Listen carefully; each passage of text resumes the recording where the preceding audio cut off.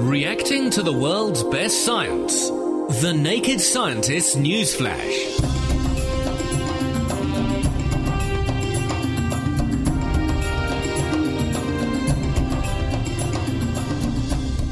This is The Naked Scientists with me, Ben Valsler, and with Sarah Castor-Perry.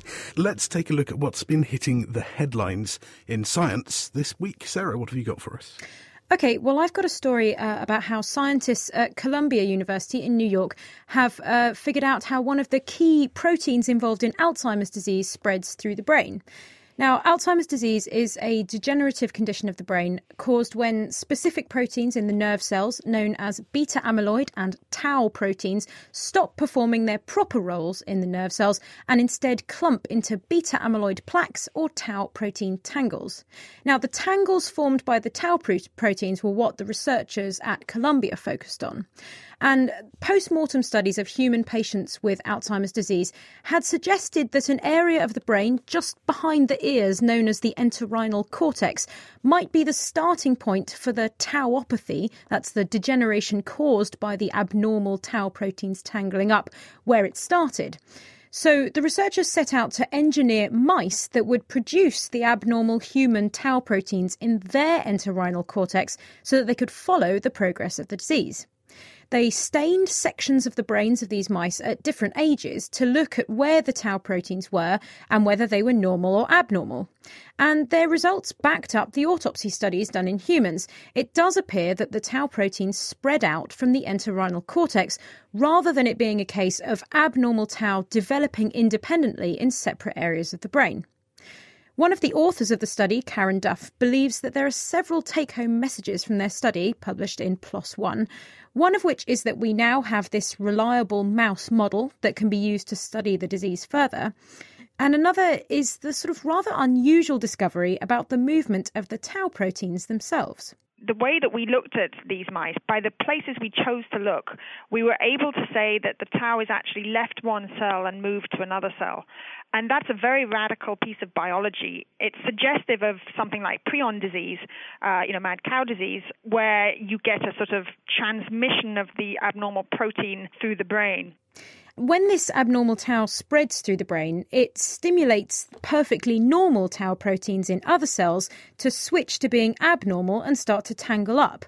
Now, Karen was keen to stress that although these proteins move through the brain in this way, Alzheimer's isn't catching, i.e. you can't catch it from someone else.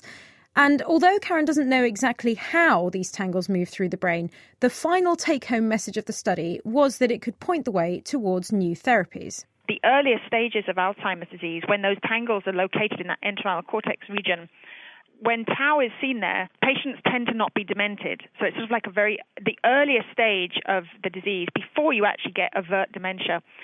So the idea would be that if we can actually identify the disease at that stage and start giving some therapies based on this, we might be able to just trap the disease at that earlier stage and prevent people getting worse and demented. There's a couple of approaches that could be used, but probably the sort of most targeted approach would be something called immunotherapy, where you use antibodies to basically latch onto the specific protein you're interested in removing, and it obviously removes it via cellular clearance mechanisms. And, you can develop those antibodies to tau or an abnormal form of the tau, and perhaps it will be able to catch the tau as it's outside of the cell and before it gets into the next cell. So you can sort of trap it in the extracellular space. And the use of the immunotherapy that Karen mentioned is already being tested, so it represents a positive step forward towards treating Alzheimer's.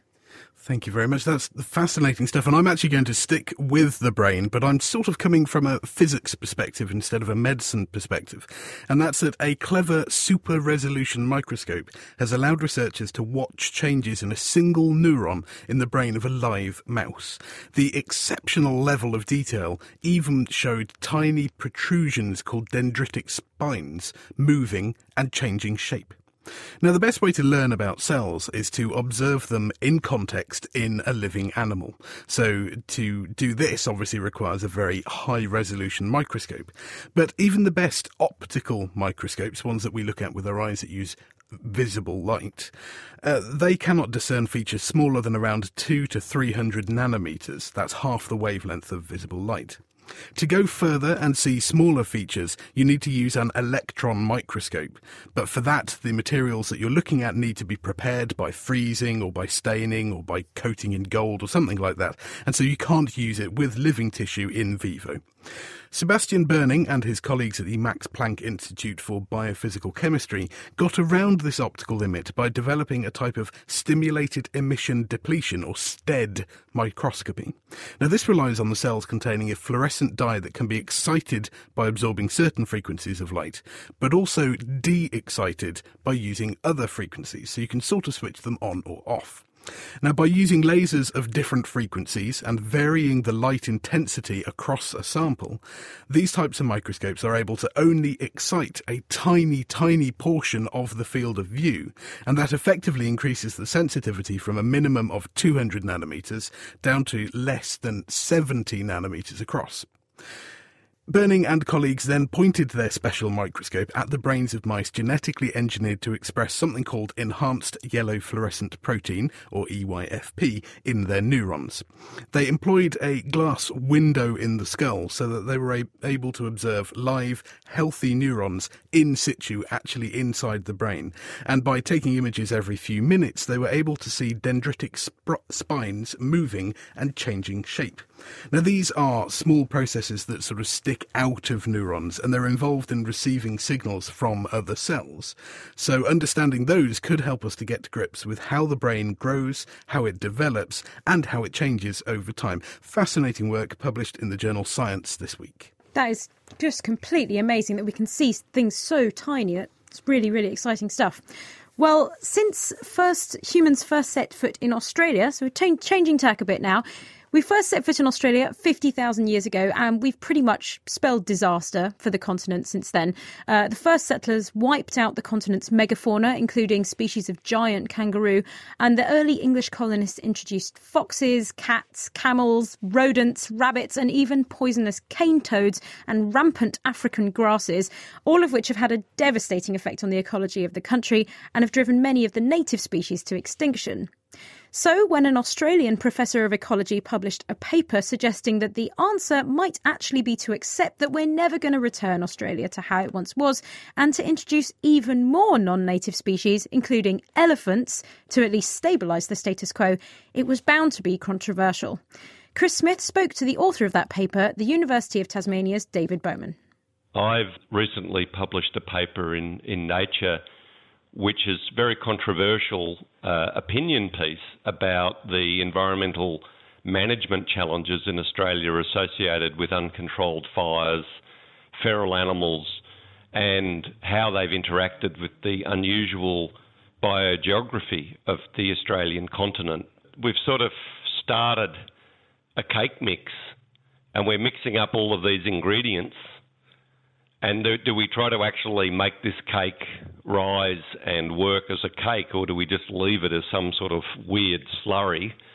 Because all of the introductions which have been made and the changes to fire regimes have all been effectively accidental. So we already have a very mixed up ecology, and the possibility of returning our ecology to anything like Captain Cook would have seen is an impossible dream given the record extinction rates which have occurred in Australia. So we're in a real predicament, and I think that the lesson is that humans have to manage nature now. We're in the Anthropocene. We can't just assume that natural systems are going to be self-righting if we've really hammered the natural systems with quite dramatic stresses and introductions. And it's very controversial thinking. But I've been living with these problems for 30 years, and it was about time somebody said something, I thought. So what you would argue is that in the past, these introductions and these things have been either mistakes or ill-conceived. But actually, if we use our brains now and start making changes which are based on science and clear evidence, then we could actually work with the problem we've got to help to resolve it and arrive at a better outcome than if we just let things go and try and conserve the status quo, because the status quo is an unstable one. Yeah, really well said. I think that's the key point. We've moved on, and we've obviously, as ecologists, we have much greater understanding of the need for stabilising food webs and the impact of what are called trophic cascades when you disrupt food chains and how that can actually result in dramatic landscape scale changes. All of this thinking is really ripe, I think, to trialling things, because what we should be striving to do in Australia is, forget about the extermination paradigm and return Australia to its sort of 1788, Captain Cook status, and more manage impacts and reduce the impacts of these what are called threatening processes. And through that, with that human engagement and possibly using some animals as ecological machines to achieve certain outcomes, we can basically steer or stabilise our systems way better than if we just let nature take its course. How has this gone down with the Australian public? Because if you talk to people in Australia, they have been very heavily educated about the impact that introductions and feral animals have had on Australian ecology. And for an Australian ecologist to then turn around and say, we need actually to do this more, they must have quite a strong reaction to that, don't they? Yeah, it's very interesting. Amongst my colleagues, I've been very pleasantly and warmly surprised at, elephant's crazy idea, but wow, isn't it great that people are putting all of the options on the table and stirring up this debate? So a lot of support. Amongst the media, it's sort of a little bit polarised between people who just absurd, joke, laugh, or, yeah, that's a big idea. How do we control some things which are uncontrolled if our plan A approaches aren't working? Because we're about to run into these problems, and I think that the way to advance this is that you have lots of debate and ideas and some trials so we can start being a lot more adaptive, because we haven't even talked about climate change, which is another layer on top of this horrible, complex mess we're in. So how would you do this in a safe way so we don't see the cane toad problem all over again? Right. Well, one thing which is really important to bear in mind is that there's a global dimension here, and I got a fascinating email from a game manager in Namibia pointing out when you project at the 100 to 1,000 year perspective on Africa, it's very difficult to see a future for a lot of animals. Just the sheer environmental changes driven by people pressure. Here we've got a lower population density in Australia. We could have game parks. And, a lot of Australians, that's repugnant, but a cattle farm is okay. But how would we do it? Of course, we'd have to trial things and we'd have to invest money. I would like to see somebody work through the calculation of saying, well, let's look at all of the available options and a few crazy options to control this out-of-control grass. Let's look at it all and let's cost them with the knowledge we've got available and what new knowledge would we need, and start a genuine engagement, because at the moment, all that's happening is that people are saying this is a very bad weed, but in a holistic sense, nobody's doing anything. I would call that an out-of-control situation. And, I'm certain that there are solutions to stabilise this, but I'm not quite certain how to do it. That was Professor David Bowman from the University of Tasmania speaking to Chris Smith. A little bit more news for this week. If you're on a diet, it seems that the best thing to do is to dine with slow eaters, because our eating behaviour changes to match that of the company that we keep due to a subconscious mimicry response that causes us to match our dining partners bite for bite. It's been known for a while that the company we keep can influence our behaviour at the dinner table. People do eat more when others eat more and less when others limit their intake. And now researchers in Canada and the Netherlands think that behavioural mimicry might be the reason. Writing in the journal PLOS ONE, Roel Hermans from the Radboud University at Nijmegen in the Netherlands disguised his lab as a restaurant and set up a hidden camera to observe eating habits. They then got 70 pairs of young women who'd not met before the study and invited invited them to share a brief dinner lasting around 20 minutes. The researchers then counted every single bite that the women took. There were 3,888 bites in total, and they recorded when they took those bites in order to determine how many were mimicked bites compared with non-mimicked bites. Now, they defined a mimicked bite as one that takes place within 5 seconds of the other diner taking a bite. The results showed that volunteers were significantly more likely to take a mimicked bite than to take a bite outside that 5-second window. And this suggests that the subconscious mimicry was playing a major role in the decision of whether or not to take each bite. Previous studies in behavioural mimicry have put forward a possible brain basis for this behaviour, in which perceiving an action influences the activation of a group of nerves known as mirror neurons. And in this case, it would be mirror neurons in the motor system that would control for the motions required to take a bite. And that then means that the person perceiving that action is more likely to mimic that action because of the increased activity in these particular nerves. It is also possible that in this particular case, the diners were just monitoring each other's actions in order to maintain a similar eating pattern, perhaps to keep the conversation flowing. And as the meal went on, the amount of mimicry actually reduced. So the researchers split the 20-minute dining session into 2 blocks of 10 and found that the women were more than 3 times more likely to mimic in the first half of the meal than in the second. Now, because they were strangers when they arrived, the researchers think this is a getting-to-know-you period where the mimicry is enhanced. Understanding the behaviours that influence our food intake can help to people to take more control over their diet and be more mindful of the factors that actually alter how much we choose to eat. But this research can also help to find ways to curb the social influence of more damaging behaviours, such as smoking and drinking alcohol. So it sounds like a bit of fun, but actually there's a serious message in there. Well, now with a look at what else is making scientific headlines this week, including a brain scanner that could eavesdrop on the conversations in your head, here's Meera Senthilingam with our Naked Scientist Newsflash. The conversations we hear, and even the ones we have in our own head, have been decoded by scientists at the University of California, Berkeley. Activity in the auditory region of the brain called the superior temporal gyrus was recorded by implanting grids of more than 30 electrodes in 15 volunteers as they listened to various words and sentences. The researchers, led by Brian Paisley, could then use the observed patterns of brain activity to predict what the volunteers had heard. Different brain sites were representing different frequencies, and we could use that understanding of the relationship between the sound frequencies and the brain activity to try to predict what the sound was that the person was listening to. One potential application is this perception process similar to internally verbalizing or imagining speech? Could it be applied to development of different neuroprosthetic devices for communication, for example, in patients who are severely disabled or severe paralysis that have no other means of communication? Caldera eruptions could be predicted many years in advance by regularly monitoring the composition of magma found below. Calderas are one of the largest types of volcanoes known.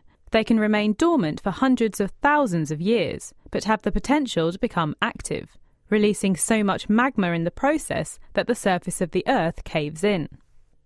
By analysing samples of pumice from Santorini in Greece, providing records of magma activity in the build-up to Santorini's eruption in the late 1600s, Tim Druitt from Blaise Pascal University discovered the presence of rock crystals that only form in the decades leading up to an eruption.